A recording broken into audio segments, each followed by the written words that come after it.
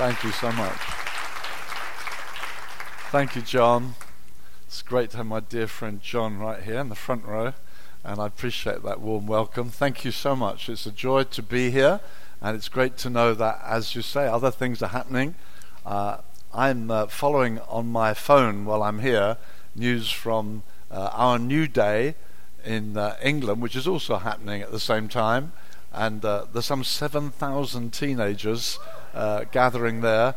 And this morning's news was fascinating that a school teacher got permission, I don't know quite how, to take his class on an outing, which was to go to New Day. And that was an unexpected development. And the note said, every one of the class has responded to the gospel at New Day.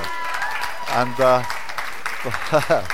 there's a great photograph of them all standing around in a circle and being prayed for as they're just standing there. So many are being saved, many are being filled with the Spirit, and I'm sure tonight will be an outbreak of healing as they go for that on the Friday night. So, hey, it's wonderful to be part of an ever-increasing family, and I'm so thrilled. I was blessed last evening seeing the various leaders speaking of their expectation, their commitment to being together, to being here. I thought that was so inspiring just to see those faces, know what that represents in terms of leadership gift, and people gather up with them. So thanks for making the trip. I know you make such long journeys, many of you.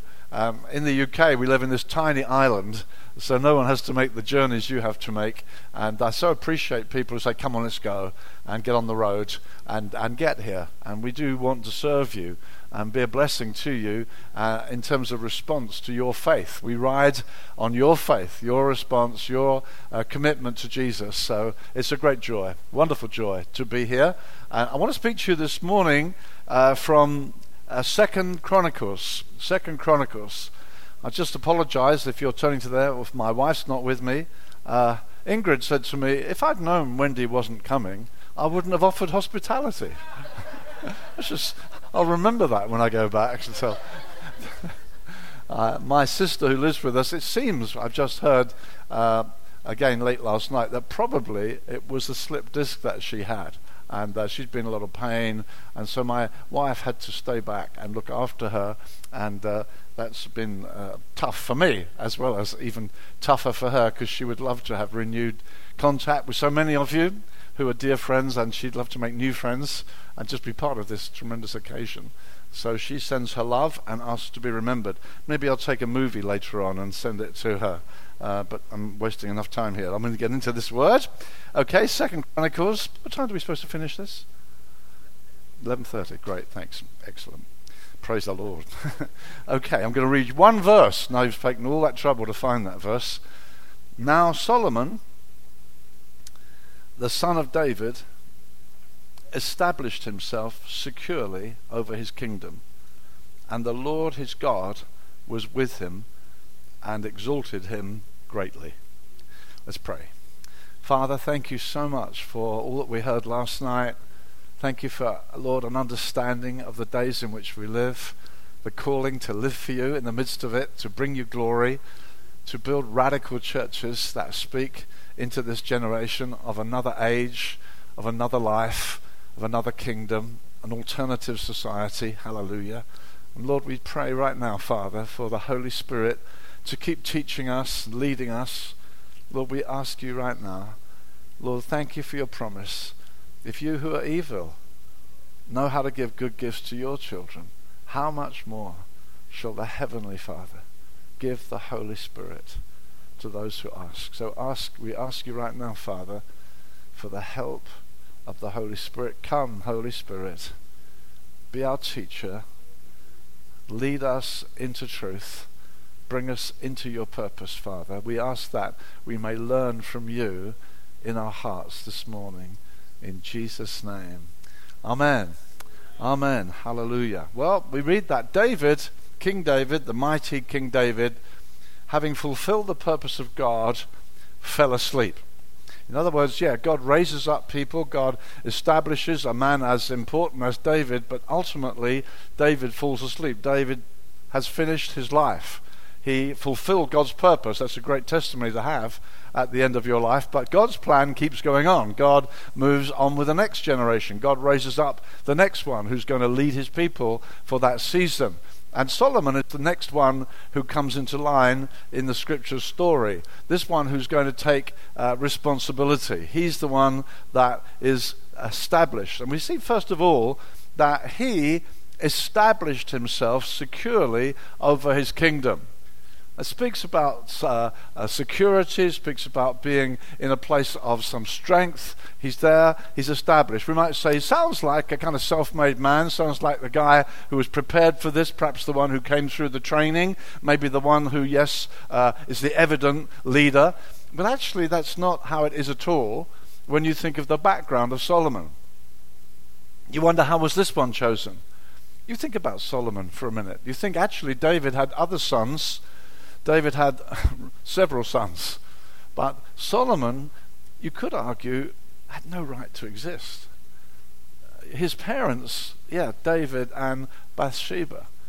And when you think about that, you think about Bathsheba was already somebody else's wife, somebody who didn't belong to David, and David snatched her for himself and abused her. Ultimately, and later they get married. He kills or arranges for the death of her husband, and then takes her to himself, and then they have a child called Solomon. And you could say, Solomon, you don't even deserve to be on the planet. You're not, well, who are you? What are you doing here? And it's amazing to me that God's purpose reaches down to ones who don't have any rights or any call or any strength in themselves. They don't have anything to present to God. And that is often the story in the scripture. God says in his word, he hasn't chosen the strong, he hasn't chosen the mighty, he hasn't chosen the significant. He chooses those who seem to be thoroughly disqualified. They have no knowledge of God. In fact, that's true of all of us Gentiles. We didn't have any expectation of a Messiah. We didn't have any covenant promises. We weren't part of God's special people. We were far off, the Bible says. In my morning reading this morning, that's what I read in Ephesians. We were far off, far off. You had no claim on God. You were hopeless, helpless, without God, and God came and snatched us out of that. He brought us out of our hopelessness. We'd had no knowledge of God. Who's God? When I heard the gospel, I said, what are you talking about? Become a Christian? Born again? What on earth are you talking about? I'm not even interested in these things. And there came a moment in your life and mine when Jesus put his hand upon us and snatched us out of our ignorance and our thorough disqualification and made us his own. And that's Solomon's background. It's not that he's the obvious guy. God had a purpose. God had a sovereign hand that brought him through. It's a wonderful thing that when God brings you through, then you're his. And he kind of stands with you. And we need to let that capture our hearts. That when he's committed himself to you, you're his special choice. You're his delight. He uses extravagant language. You're my special treasure. He thinks, special treasure? Yeah, that's you. My special treasure. I delight in you. It's amazing. I love that story of Abraham. Abraham, I mean, he was not a very impressive guy, especially at the beginning, when it looked like his life could have been in peril because his wife, who's getting on a bit but was still stunning, she must have been quite a girl, she is in danger of being snatched away by somebody, and Abraham thinks, the guy could kill me. So he says to his wife, tell him you're my sister. I mean, impressive, eh, girls? Tell him, you're my sister. And so that goes ahead, and this guy takes her to his home. I know nothing's happened here, but you think, what peril he's just put his wife in. This terrible choice of God. This man God's chosen, this father of all who believe. This Abraham, who's God's put his hand upon him. And then when his wife gets into this household, everybody gets sick. And the guy says, what's going on here? And he kind of calls on God, and God speaks to him. He says, don't touch that woman. She belongs to my prophet.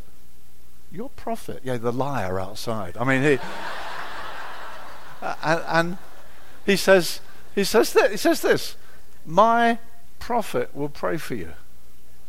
He'll pray for me. Yeah, he's my servant. He'll pray for you, and you'll be healed. And Abraham prays for him, and he's healed.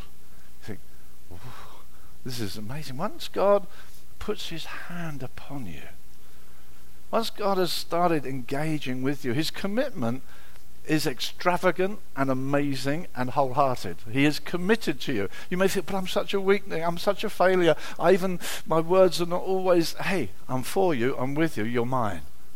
He chose Abraham and stood with him. He said, when he prays, you'll be healed. Wow, Abraham. Now, Solomon, we're told here, Solomon was God's chosen. It's similar with Jacob. God chose Jacob. He's a crook. God stayed with him until he became Israel, prince with God. See, God loves you. He loves you as you are, but he loves you so much he doesn't want to leave you as you are. He's got a program for you. And here, this man is on his program. So here, he's aware of being chosen. Are you aware of being chosen? It makes such a difference to know that somehow from the beginning, he's chosen us for salvation. From the beginning, that he has sovereignly chosen you. Jesus said this, you didn't choose me. I chose you. I appointed you to go and bring forth fruit. This sense of belonging should make us feel like people of destiny, people of purpose. Sometimes Christians don't get hold of that. Winston Churchill, when he came to be Prime Minister during the Second World War, he said this, I felt as though I was walking with destiny. Christians should feel that. There's no indication that Churchill was a Christian. It doesn't say that he was. But he felt he was walking. He got a sense of destiny. Whatever that was for him, it captivated him and gave him immense impact. Immense impact. He felt, I am the voice to this nation at the moment. I am the one that can bring these people through. And he lived to his calling. Now we need to be absolutely thrilled with the realization God has interfered with my life and called me to himself. See, David says to Solomon, be strong and build this house, for the Lord has chosen you. The Lord has chosen you to build a house for his glory. God's chosen you for it. And to know you're chosen just builds such strength into you. It fortifies you. Okay, so Solomon, we're told, established himself securely over his kingdom. Now, it's interesting, that's a very brief statement in Chronicles. Now, as you know, Kings and Chronicles run parallel. A bit like Matthew, Mark, Luke, and John, they run in parallel. They tell the same story from different perspectives. So Chronicles and Kings are like that. And Kings tells it slightly differently, although it's got a similar phrase. 1 Kings 2 says this, thus the kingdom was established in the hands of Solomon. Thus the kingdom was established. Now, in Kings, it tells you how it was established. In Solomon, it just says it was established. In Kings, it says how he did it. How did he do it? Well, with absolute ruthless and shocking commitment. He killed other people so he could be king. He put to death others that wanted to be on that throne. See, what happened was that there were other sons. And you may remember that there was a son called Absalom who tried to take the kingdom from David. And he was a handsome guy, and he tried to steal the kingdom away, and that was, God dealt with that, and that was put down. And then when David dies, there's an empty throne, and the other people think, hey, I could be on that throne. And David's, Absalom's next brother, who's also a handsome guy, and feels, hey, I could be, and so he makes a bid. He said, I'll be on the throne. And then he asks for Abishag to be his wife. Now, Abishag was the kind of beauty queen of Israel. You may remember when David was getting very old, and the old King James puts it so beautifully, he gat no heat. He's very old and cold, and so she's chosen as his hot water bottle, and she's a real hottie, but he's not. He doesn't touch her, the scripture says, but she's she's the beauty queen of Israel. Choose a beautiful one just to keep David warm in his old age. And this guy says, I would like to marry her. And it's a political move. If David's friend was my wife, that gives me visibility, that gives me... And then one of David's mighty men goes and joins him too. You'll find that Joab one of David's great soldiers, says, I'm with him, I'm with him. So here, David has said, the Lord has chosen you, Solomon. And this guy says, well, actually, I'd like the throne. And I'm making some political steps to make that happen. And Solomon put him to death. Solomon was ruthless because he knew he was chosen for the throne. Now, beloved, the language of Scripture is similar to that in the New Testament. It doesn't tell us to put other people to death. It tells us to put to death things in us that want to be on the throne of our lives. It tells us to be absolutely ruthless. It tells us, look, you need to put to death all sorts of things that want to grab your attention, want to grab your loyalty, want to mess you up, won't stop you fulfilling this calling God's put on your life. This purpose he's got for you. Because you are precious in his sight and he's got value in your life and has something for you to accomplish, you're not just being messed up as a private person. It's not just you making silly choices. You are being stolen out from what God had planned for you. And so he's ruthless. He puts to death other alternatives so that the reign of God can be established on that throne. Jesus demonstrates the same sort of thing when he says, look, if your eye offends you, tear it out. What? If your hand offends you, cut it off. Now that's not because Jesus wants a lot of one-eyed, one-armed followers. He's saying be ruthless with things that you know mess you up. If you find that your gaze is too easily taken, if you find your hand is not at all disciplined, you need some ruthlessness because you're a chosen servant. What are you doing? That's what he's saying. You're chosen, you're mine. What are you doing? Just be ruthless. There's a wonderful, exciting ruthlessness about it. You don't feel that Jesus is a kind of just cool, laid back. You know, I'm doing a kingdom, you might like to come along. No, he said, someone says, can I follow you? And he said, follow me. He said, well, I just want to first bury my dead parents. He says, listen, let the dead bury their dead. Follow me. Whoa. That sounds so kind of focused. That sounds kind of ruthless. That kind of, he's in your face. He means business. And Jesus has that note about him. He speaks in that kind of way. At one time they say, Jesus, what are you doing? You're preaching, you're healing, the crowds are all around you. And then it says this, Jesus' mother and his brothers are on the edge of the crowd and they're getting concerned about him. And the word gets out and comes back to Jesus, your mother and your brothers are there. They're kind of concerned. You know, at that time some people say he's so eaten up with zeal. And Jesus just says, who are my mother and my brothers? Those who do the will of God, they are my mother and my brothers. You think, wow, Jesus, you see, we've got this gentle Jesus, meek and mild thing, but there's something about Jesus, we sing about it, his eyes of fire, sword coming out of his mouth. This is the Savior we follow, and he's not playing around. And he's inviting us to come into a destiny we don't deserve. We're like the children of David and Bathsheba. I'm trash. I'm worthy of being thrown out. And God in his infinite mercy took hold of some trash and said, I'll give you a life. I'll give you a purpose. I'll make you fruitful. You didn't choose me. I've chosen you. Beloved, you've got such value on your life. We're not saying, I decided to follow Jesus. I might decide something else next week. You're called up into something of global, eternal significance. It's vast and huge. And God wants you to be responsive to what he's saying to you. So there's a ruthlessness. Paul says this, you've died and been raised with Christ. Therefore, put to death the members of your earthly body. Immorality, impurity, passion, greed, which amounts to idolatry. Put it to death. See, repentance means this.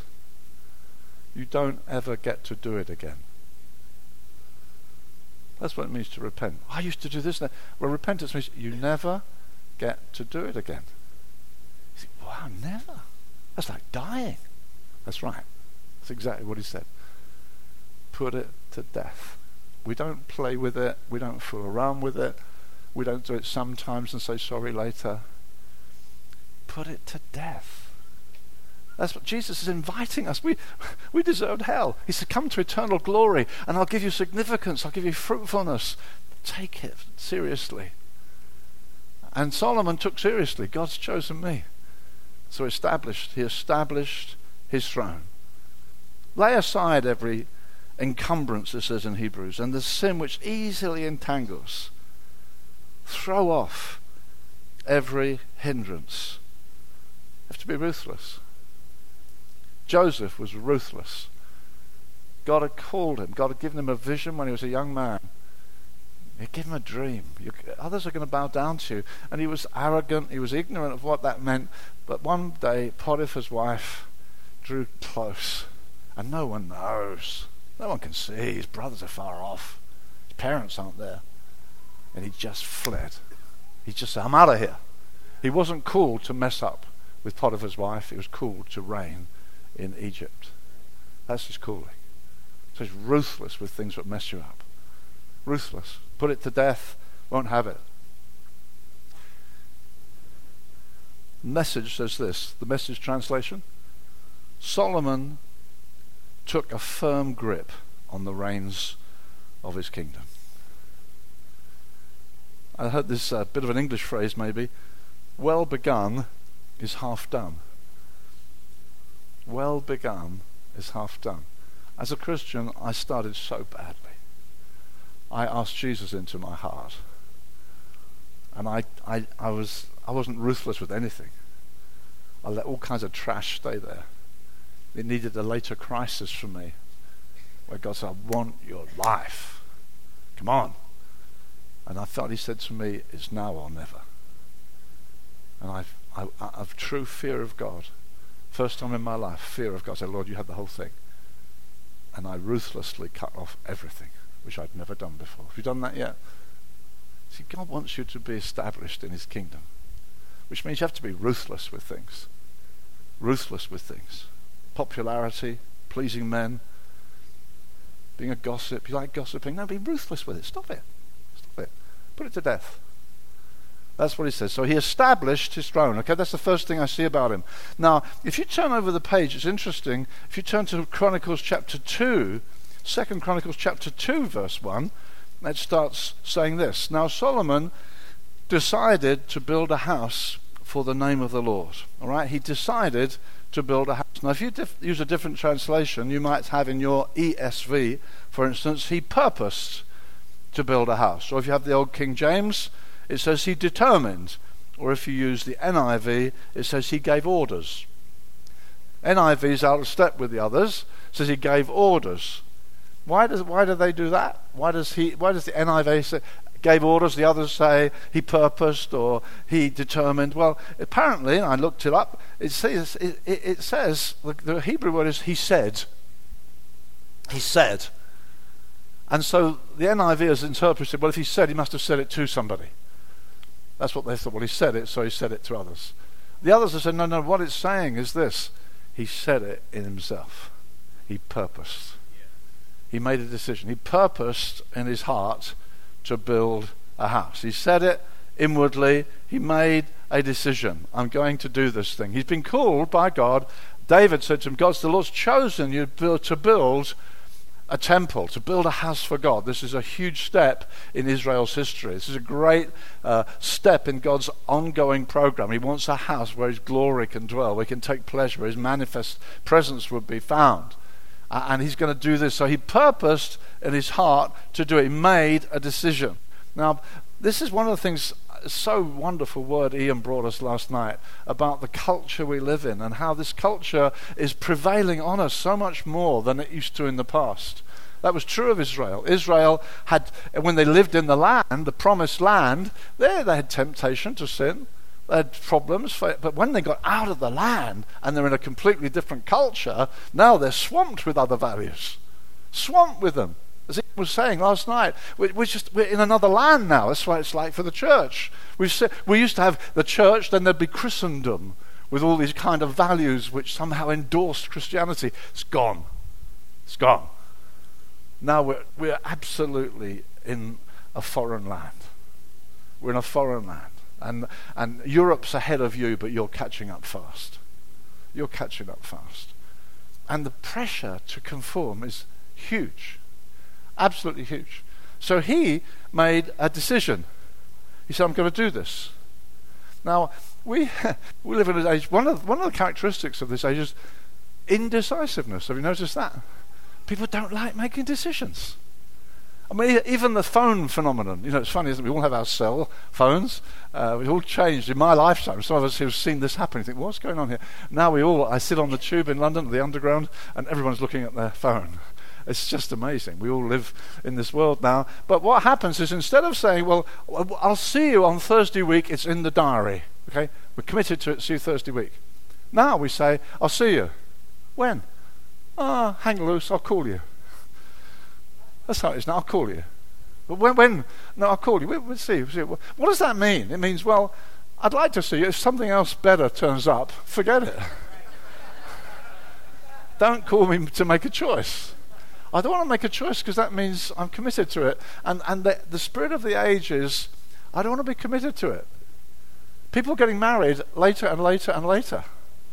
Why? I don't really want to say forsaking all others. These days a guy turns to a girl and says to her, would you like to? And she's thinking, move in. It's kind of, we don't bother about marriage anymore because it's kind of exclusive, it's kind of committed, you kind of make statements and promises and let's just move in. I mean, and so the guy doesn't have to make any promise. And it's not because that's the way to do it. It's successful. It's the best way to get... No, the stats say no, actually. It's not very successful. It's not very successful. But we live in a hang-loose generation. Please don't call me to say, forsaking all others, I do this. Because I don't want to forsake anything, because I want to keep my options open. I might be here, I might be there, I might go there, I might do this. In the church, I'll be here while I'm here, but I might go... Hard to build a church that way. I remember one of our guys who was a police guy, and I'd asked him to be a small group leader in the first church we were involved in. And he said, wow, really? I said, yeah, I feel that would be good for you. And he's a really good guy. He's just been filled with the Spirit. Very early days, this. And soon he was invited in to meet with the guy in charge. The officer said, you're in line for promotion. It's time to move you on. And he replied and said, actually, sir, can I be promoted here? No. Promotion needs to move. Well, sir, I'd rather wait for that. I beg your pardon? I'd rather wait about that. And he said, what are you saying? He said, well, I've just been asked to be a small group leader in my church. So it's a big commitment, really. So his boss looked at him and said, you have just committed professional suicide. Because he put the church first. Put the church first. Well, maybe in our days of expansion, you put the church first and say, yes, I will move, because God wants us to plant a church over there. Times have changed. In those early days, we were digging deep foundations for a culture that has now multiplied across the nations. But when we started, we had to dig very deep. And the guy said, no, you've just committed professional suicide.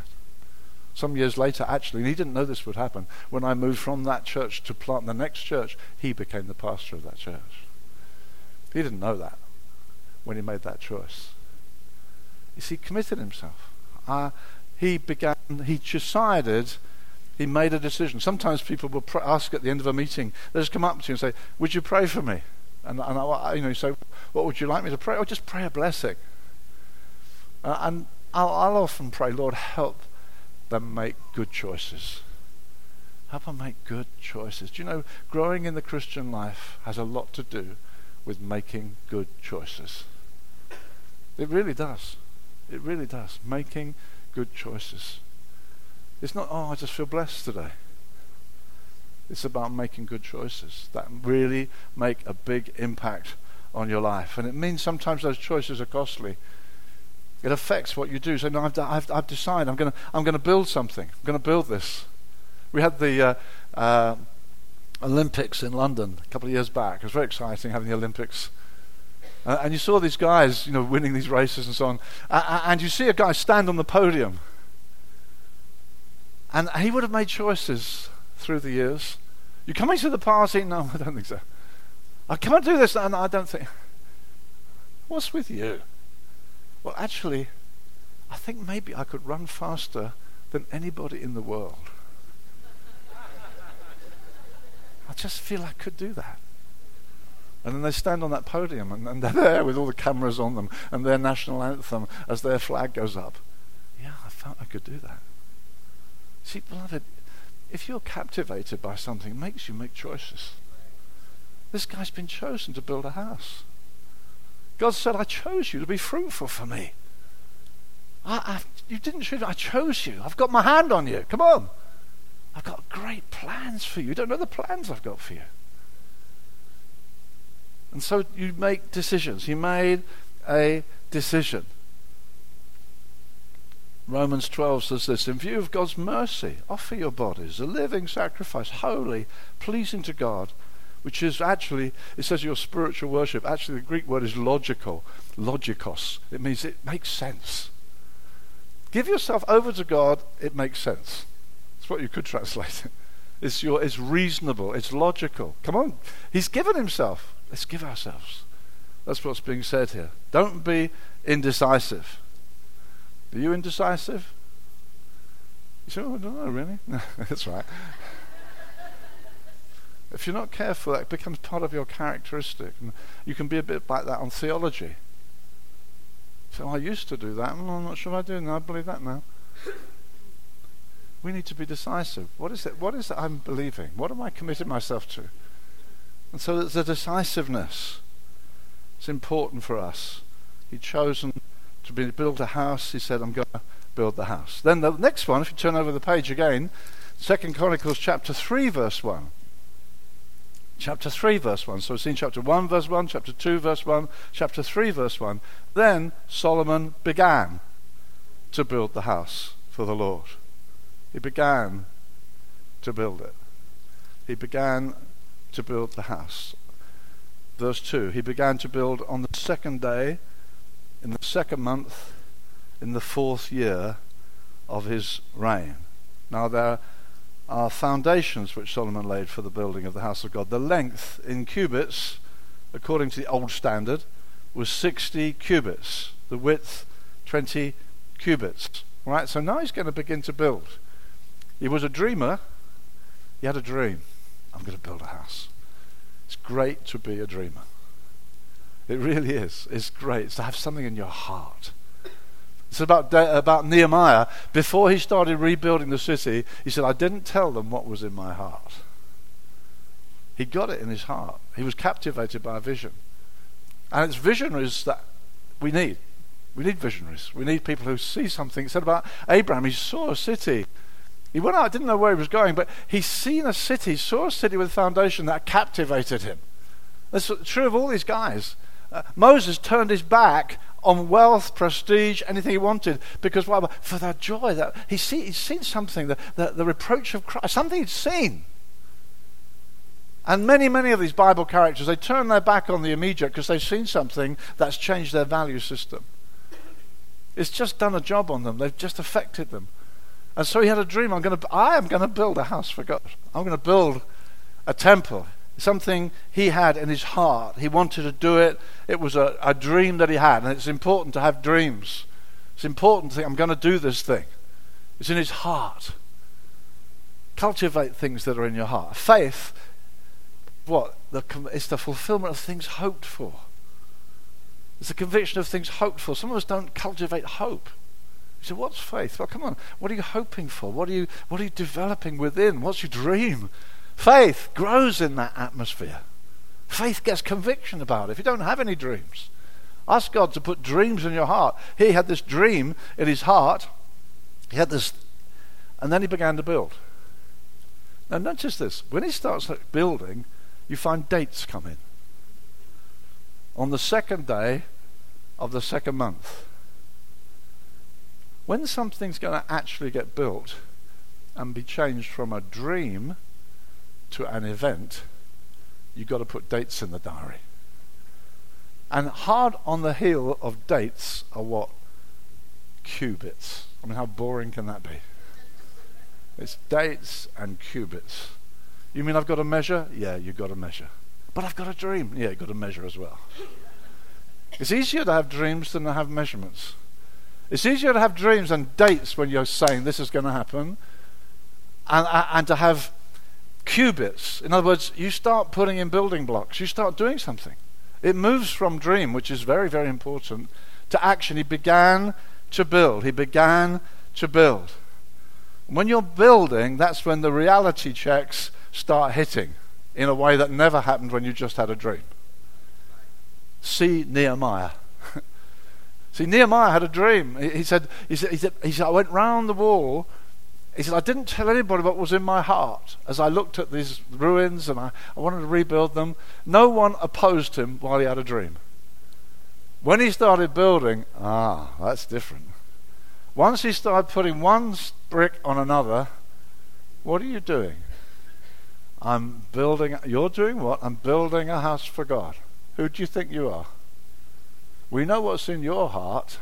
You want to be a king. I mean, they challenge his motives. They challenge his heart. They say wicked things about him. There are people that are disloyal. They say, if a fox ran up, it'll all fall down. They mock him. When it looks as though there's going to be success, they say, be careful, they're going to kill him. I mean, he gets so much opposition. When he starts building. When he starts building. When we started building, the hostility was frightening. When we had a dream, when you start building, boy.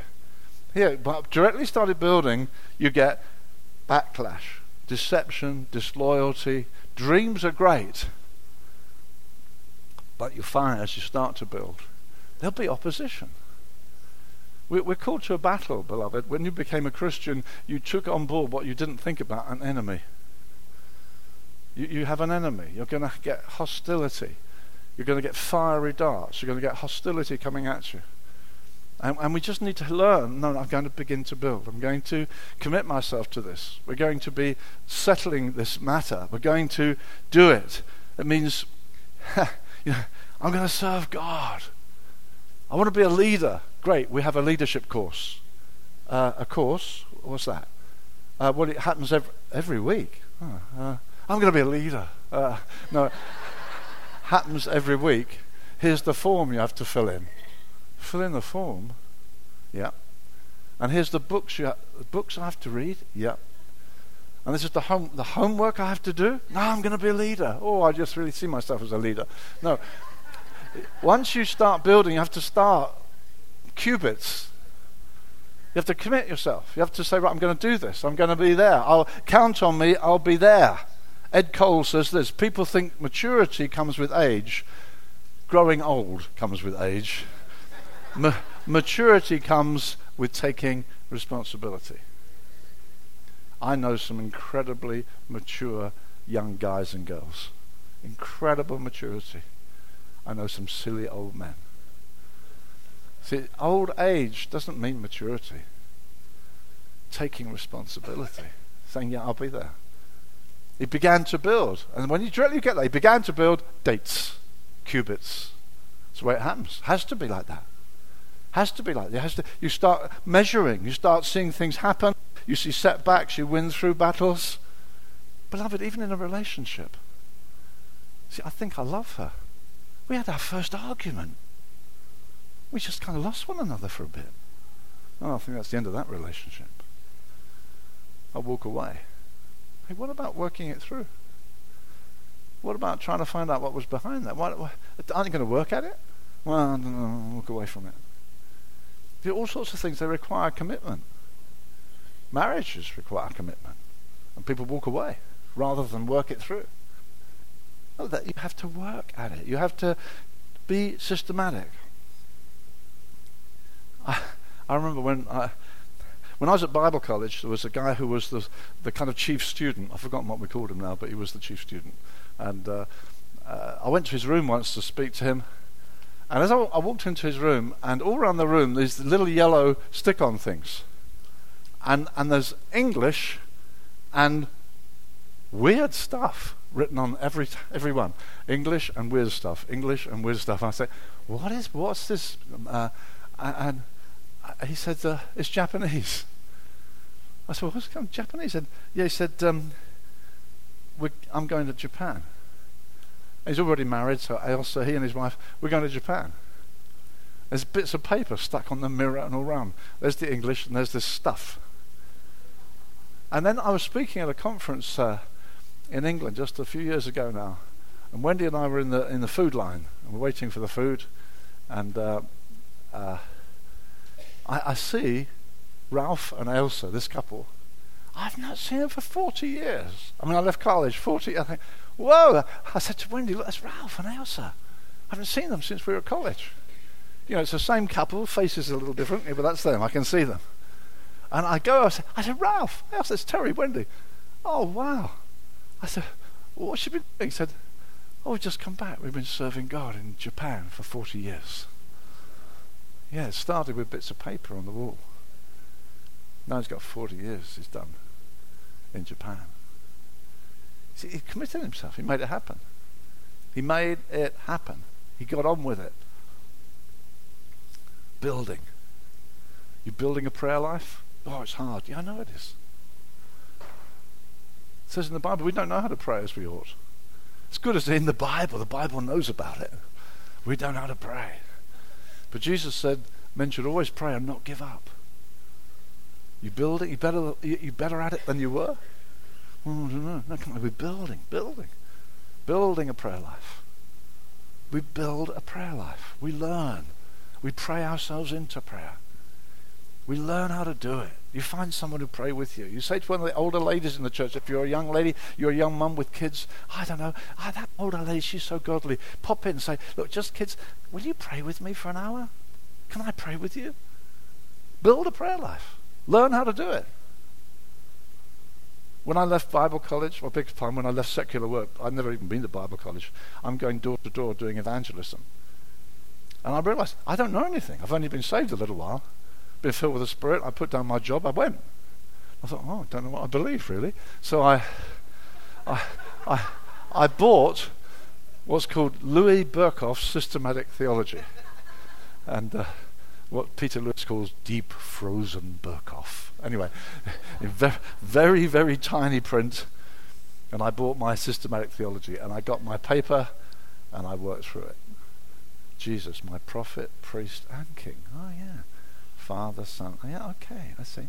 I'm writing, I'm learning, I'm building some knowledge. You building some knowledge? Building a bit of a library? Oh, don't you think? Now, come on. You're going to build your life up. You believe you're chosen of God to bear fruit for Him? You believe you're a son of the King? We need to start building some stuff. He began to build. He moved on from being a dreamer to being a builder. Jesus said, you shall know the truth, and the truth shall set you free. We've been singing it. Some people say, it doesn't do it for me. I'm still not free. I get into all sorts of a mess. Jesus said, you will know the truth will set you free. If you continue in my word, you will know the truth, and the truth will set you free. If you continue in my word, if you let the word persuade you, if you let the word captivate you, let the word give you revelation, understanding, you start building your understanding. The truth will set you free. Not by an occasional visit, but letting it get into you. The truth will set you free. It says so. So he began to build, okay? Then just over the page again, chapter 5, all right? We're going to go 2 chapters this time. It takes longer when you start building. Chapter 5, verse 1. Thus all the work that Solomon performed for the house of the Lord was finished. Finished. That's a good word, isn't it? Finished. He had a dream, he began it, he finished it. Bringing it to completion, completing the task. David fell asleep having fulfilled the purpose of God in his generation. He fulfilled the task. God wants us to have that attitude. We get it finished. We get it finished. When I was working on this, I wrote to my daughter Anna, who lives in Cape Town. And in the middle of Cape Town, there's what we call a flyover. I don't know if you call that in the States, when a road goes up and it's going to go over. And there's a very famous flyover in the middle of Cape Town, and it stops. It just goes up and it stops. And happily it's sealed this end, but it just goes up. And there's no one working on it. I mean, it's just there. And I don't know the story. There's got to be a story behind that. But there's a flyover and it goes zoop, and it stops. And you think, wow, I wonder what that's all about. And I wrote to Anna. I said, can you send me a photo of that? And her husband, Steve, said, there's a website, it's full of unfinished bridges. And you go on there, there's all these pictures of them finished, and then what is the story behind that? It's a kind of good idea which we abandoned. We started, but we didn't finish. And Jesus warns about that. He says no one goes to war without making sure he's got the right number. He says you don't start building unless you've got the right number. You make sure, and you get it done. You get it finished. You get it finished. You see, there are many things that prevent us finishing. And that's hard. It's hard to see someone who began and didn't finish. And I've been around long enough, I'm afraid, to see people who started and didn't finish. Even when I've been here, I had a call followed by a phone call of a guy. I think, oh no. The guy who started, and you think, oh, he's messed up. A leader messed up. It's tragic when it happens. The moment when suddenly this beautiful woman's eyes catch your eye, and you're a leader, and that moment you think, hey, kill it. But he didn't. He pursued it. You think, oh God, that is so terrible. Because he started, he didn't finish. When I was at Bible college, sorry I keep yanking on about that, but after a while, I used to get letters each year saying what the guys in my year were now doing. And as the years went by, the list of guys still in ministry went down and down and down. The number of guys who were still in Christian ministry, it stopped. They didn't finish. Beloved, you have to finish. You have to see it through. He finished it. He brought it to a conclusion. Not like those things in your garage, or in the loft. Leave it. God wants us to bring it to a completion, to conclude it. Say, I've done it. And he finished it. He completed it. He didn't abandon it. All sorts of things can make you abandon. There was a guy in the UK who was a great leader, and he got cancer, and he, to my amazement, came right through it. And I remember being in a meeting of brothers turned up, because people said, will he turn up? I don't think so. He's only just come through battle with cancer. I don't think he'll be back yet. And then the dear brother walked in the room, and he's got just stubble of his hair beginning to grow again, and he's through. You think, wow. I said, how did it happen? What did you do? So he said, well, I just know all these books, I know the promises, but when it's your life, you want something from God. And he said, I said to the Lord, I'm going to read John's Gospel. I want you to speak to me from John's Gospel. I just need to shut in. I need to know it's you. And a verse came to him, absolutely came to him. He said, I believed it. I clung to that. I've clung to that. And I just know God helped me and God brought me through. And I thought, whoa, what a guy. And when a guy comes through like that, you think, phew, he's made it. It's like he's made it. He's a mighty guy now. He's faced death. He's come through. 2 years later, he left his wife and went off with another woman. You think, but you got through that. See, this needs a bit of ruthlessness. It needs some commitment to finish. He finished it.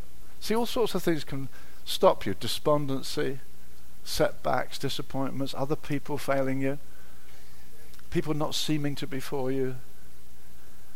I know when I was in my first church as a pastor, leadership was all hostile to one another. I thought, this is hopeless. People are getting filled with the Spirit, but others were saying, I don't like what's happening here. Gifts of the Spirit, not sure about that. And leadership was all in disarray. And I wrote my letter of resignation. I said, I cannot see how God can bless a church with such a disunited leadership. I wrote it, and I finished it, and I felt God drew near to me. I thought he said this to me. Very nice. Did I tell you to write that? and I said, no, Lord. He said, throw it away then. So we had to keep going. Throw it away. Because despondency can finish you off. Sin can finish you off. Disillusionment can finish you off. Keep faith, Paul says, and a good conscience, which some have rejected and suffered shipwreck. You're a believer. You've got a conscience. It's not like you walk into stuff and God doesn't warn you. When a godly man or woman messes up, they are making a choice not to obey their conscience. That's what the Bible says. Faith, good conscience, some have rejected and suffered shipwreck. I don't know if you know about the Titanic. I only discovered this more recently. The Titanic, they were warned there was ice in the area. There were serious warnings of huge danger. But the captain was on his final cruise, whatever, and he wanted to break the Atlantic crossing record.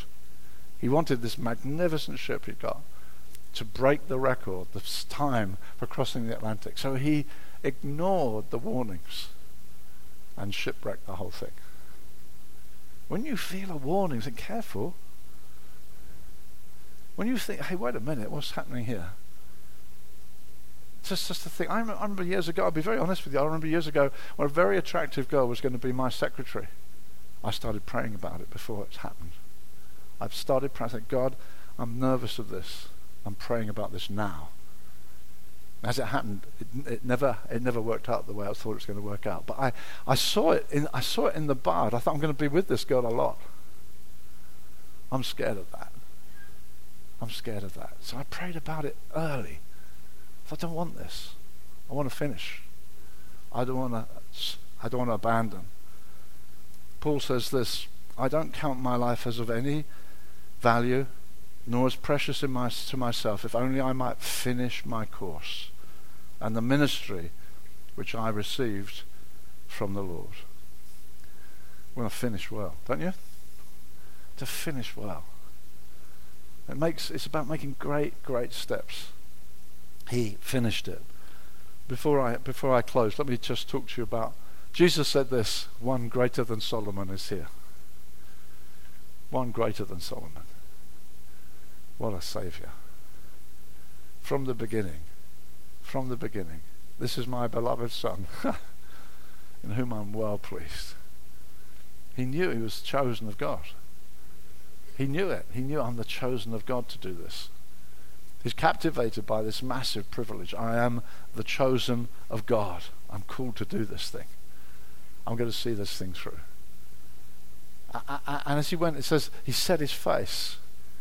He made all kinds of choices. People said, don't get behind me, Satan. He's like, all these things, he's kind of clear, very focused. I will build my house.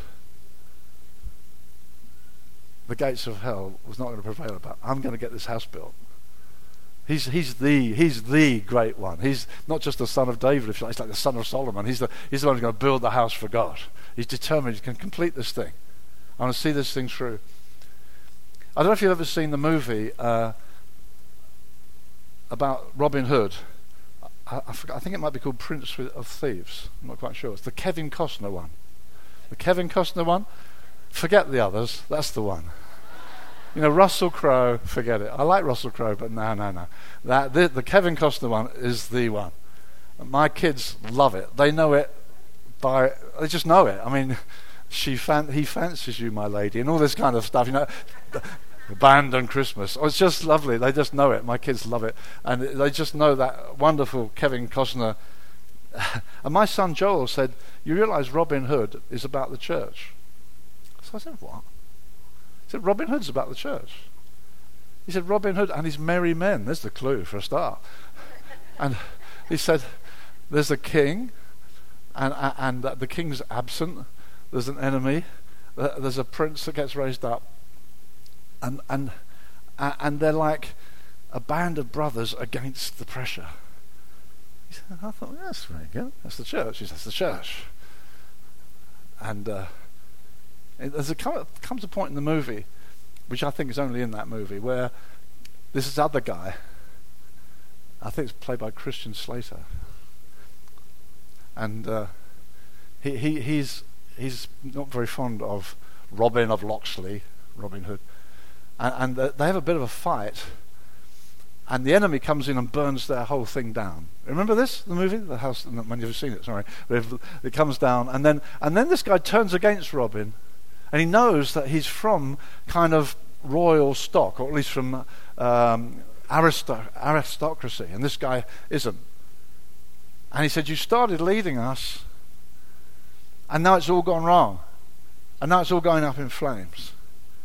And then he says to Robin Hood, he says, okay, rich boy, are you going to finish what you started?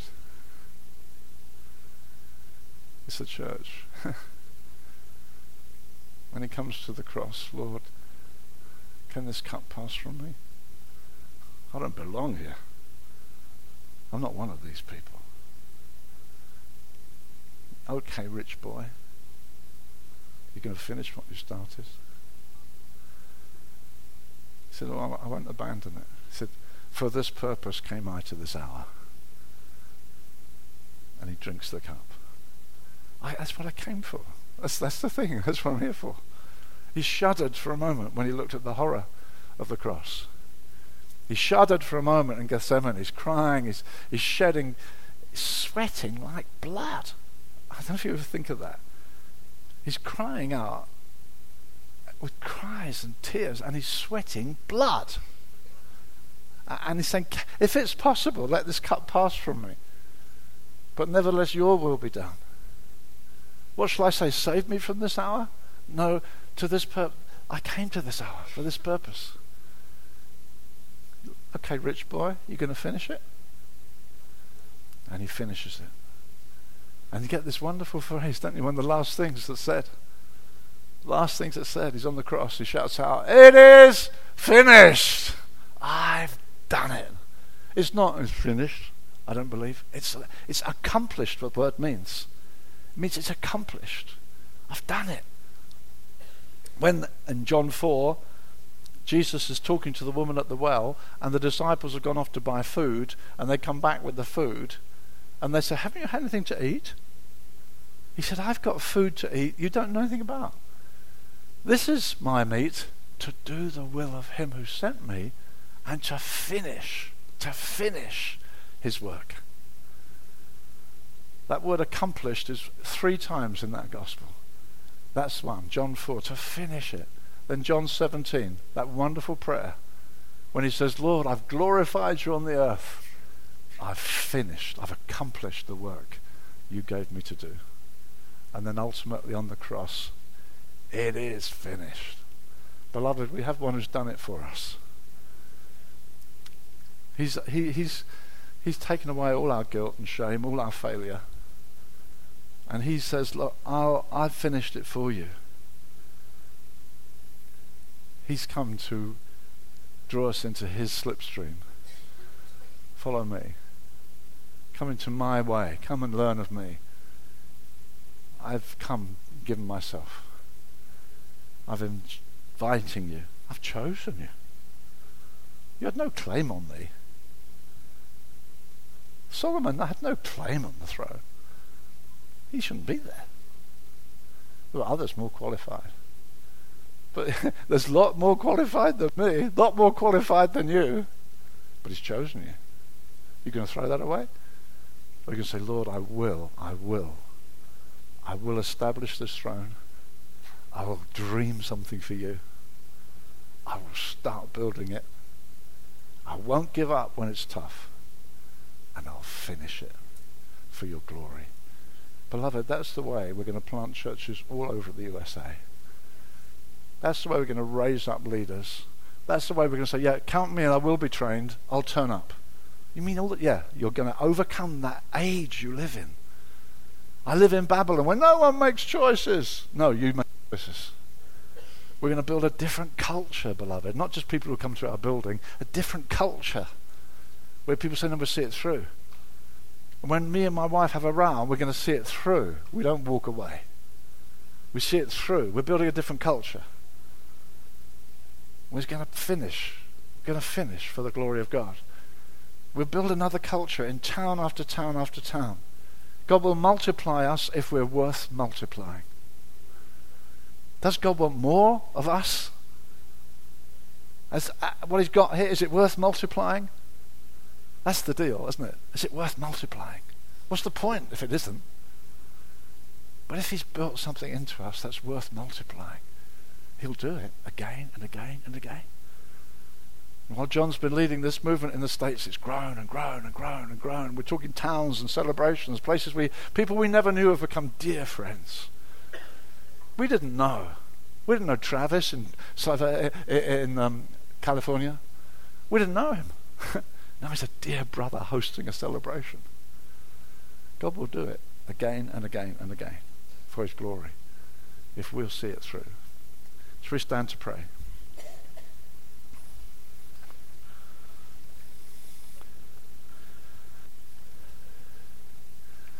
Father, thank you so much that you ever make it clear you chose us. Lord, we're just amazed, staggered, Father, that you show any interest in anyone so boring as us, as willful as us, as half-hearted. Lord, you know my frame, you know our hearts. Lord, we're amazed that you said, no, I've chosen you. I'll stand by you. I'll answer your prayers. I'll do amazing things. And Father, I just pray right now, we pray for one another. Oh God, please don't let us waste this incredible privilege. The Lord has chosen you to build a house. Oh Father, let it just get right into the depths of our hearts. We've been chosen. We're lively stones in something you're building. We have our part to play in something. We're your workmanship. You spoke to us last night, Lord. We're your work of art. Keep working on us, Father. Keep working on us. It may be you feel God's spoken to you. It's helpful sometimes just to register that and say, yes, Lord, I just want to make sure, please, Lord, I'm in on this. Count me in. It says in the Psalms, my feet are within your gates, O Zion. Your feet inside the gates. You come through the gate. You're in there. If you're saying to God, Lord, count me in. I mean business for you. Why don't you just come forward now and we'll pray for you. Just slip out of your row. Say, excuse me. If you felt God spoke to you this morning particularly, you may have just echoed everything you're already believing, but maybe he touched on something. You feel, no, I need to come. Would you like to do that right now? Just come now. Maybe the band could come now as well, please. Let's come to Jesus. Thank you, Lord. Well, the band have come. Would you like to sing a song? As we're singing, just come. Yeah.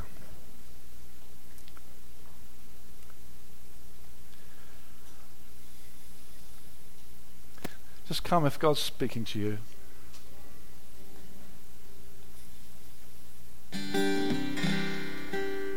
There's those who pray for people. Would you come as well, please? Those of you who pray for people, you may have a ministry team in your church, you may be a small group leader, elders. Let's just come and line up with people, guys with guys, girls with girls. Let's just get there. We haven't very long, so let's come.